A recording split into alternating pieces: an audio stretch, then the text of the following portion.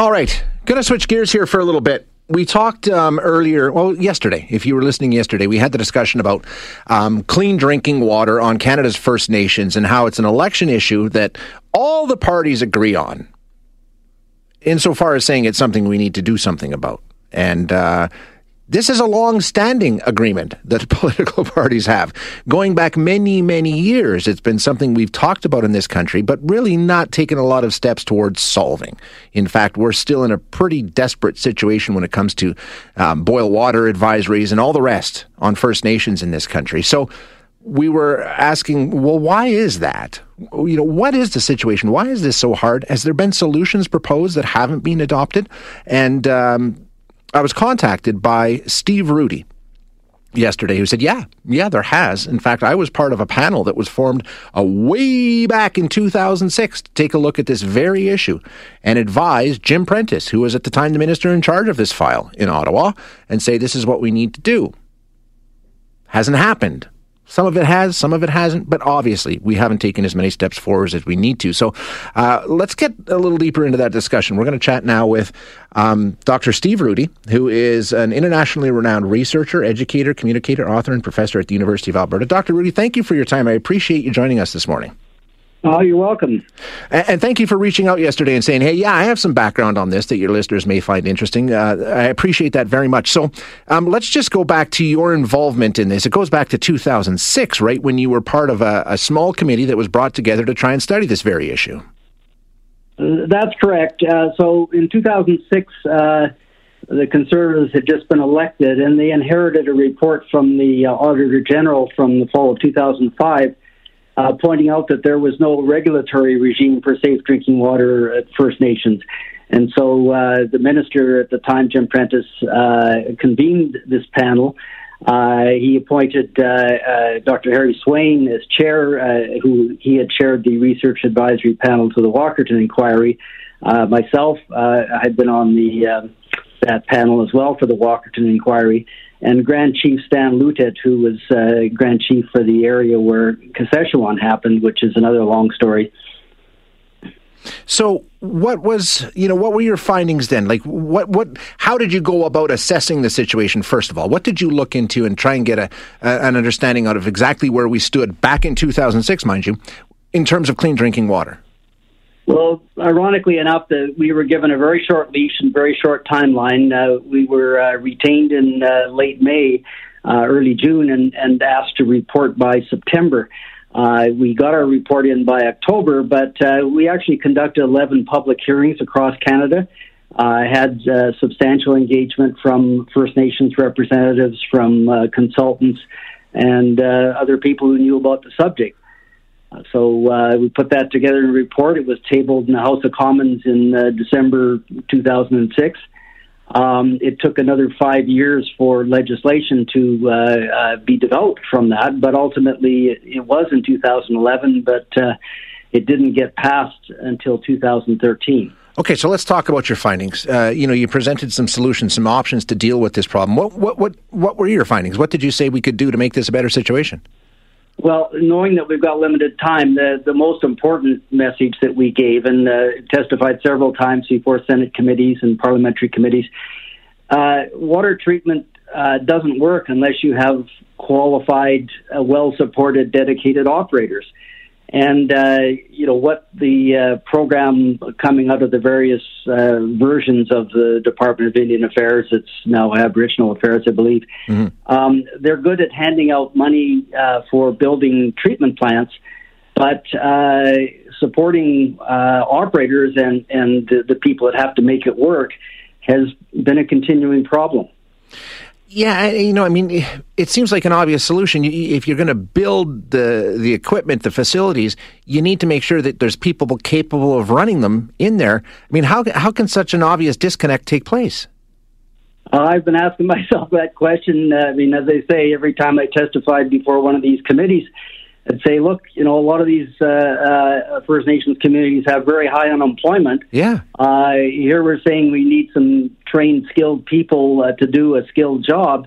Can't we kind of solve two problems in one fell swoop? I think part of it is, and I don't understand fully the limitations, but the mechanisms for funding that flow from the federal government to First Nations communities seem to be very restricted when it comes to operating funds as opposed to, providing capital. Well, you know what? You make an interesting point because there's a lot of money spent on this. I mean, those water treatment plants cost a lot of money, and you're right. They've built them. Exactly. I mean, there's been billions spent on spending. Frankly, there's a lot of First Nations communities that have far more sophisticated, better quality, newer water treatment plants than equivalent-sized non-First Nations communities. You know, and when we talk about the money, we know that $8 billion was just issued in compensation because of the boil water advisory. We are talking about billions and billions of dollars being spent to not really solve the problem here.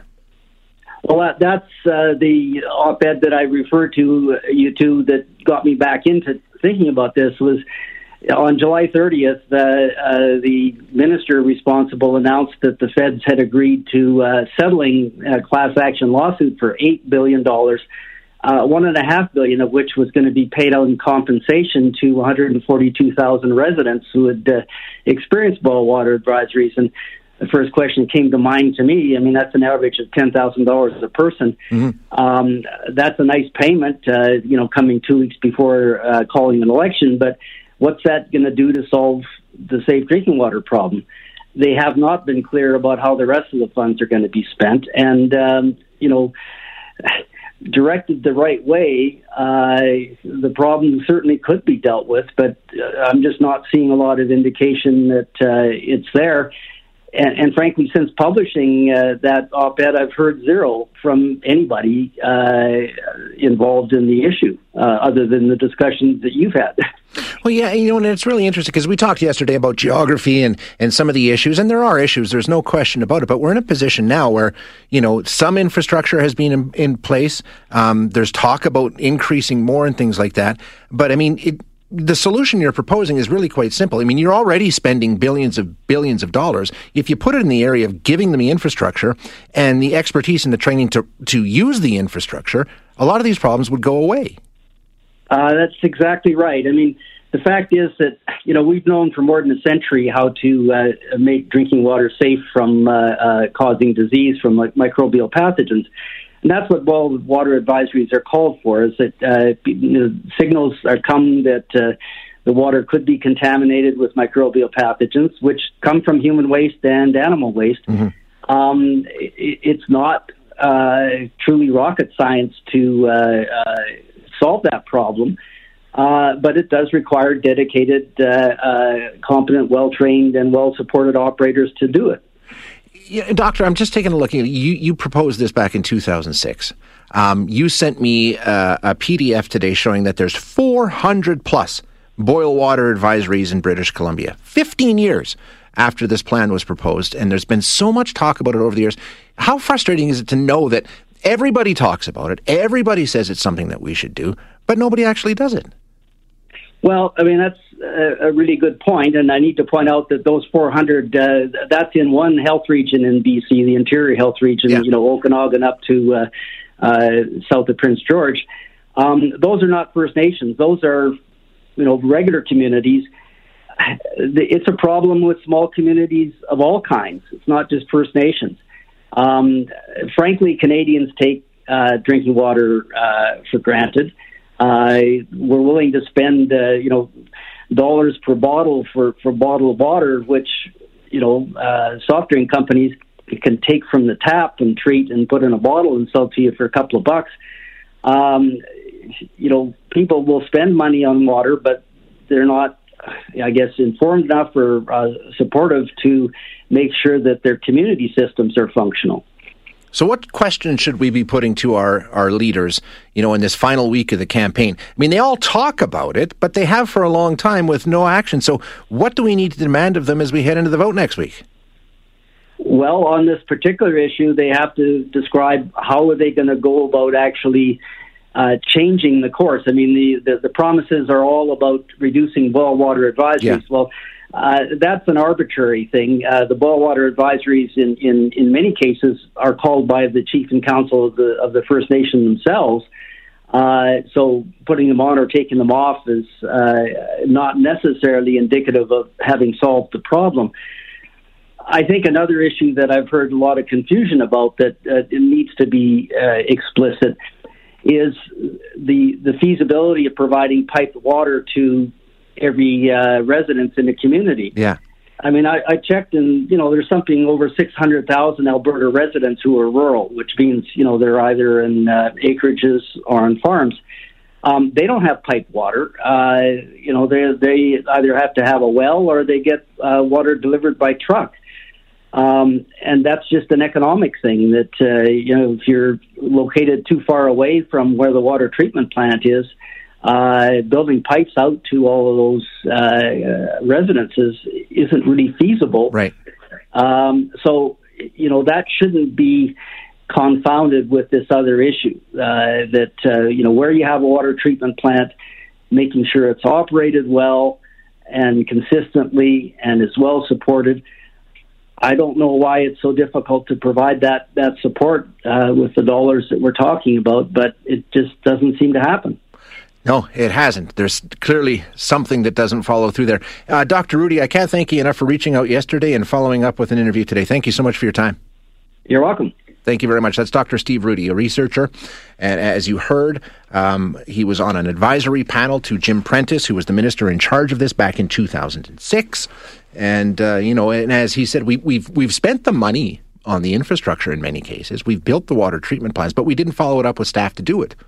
Now, a lot of you saying on the text line, well, they didn't want to do it. We did it. We had it in place, but they didn't follow through. I'm sure there's some instances of that, and there's some instances if we didn't provide the proper training. Who knows? But, I was reading another story where a chief of Sutina was saying that, they came in and they built the water treatment plant, and that's great, and we use it to supply the school, so they have good, clean running water in the school, but they didn't build the infrastructure to run it to all the houses. And, and Dr. Hrudey was talking about that. That's another added cost. So it is not a simple solution, I don't think, but there are definitely solutions out there. And I think, unfortunately, as a country, to this point, we've taken a look at it as we're going to talk about this because on the surface, it's mind-boggling that in 2021 we have this many people living without access to clean water. But we do. And all the parties agree that that's not right and it needs to be fixed. But what's the plan? Do we ever get the plan? Do we ever get the follow-through?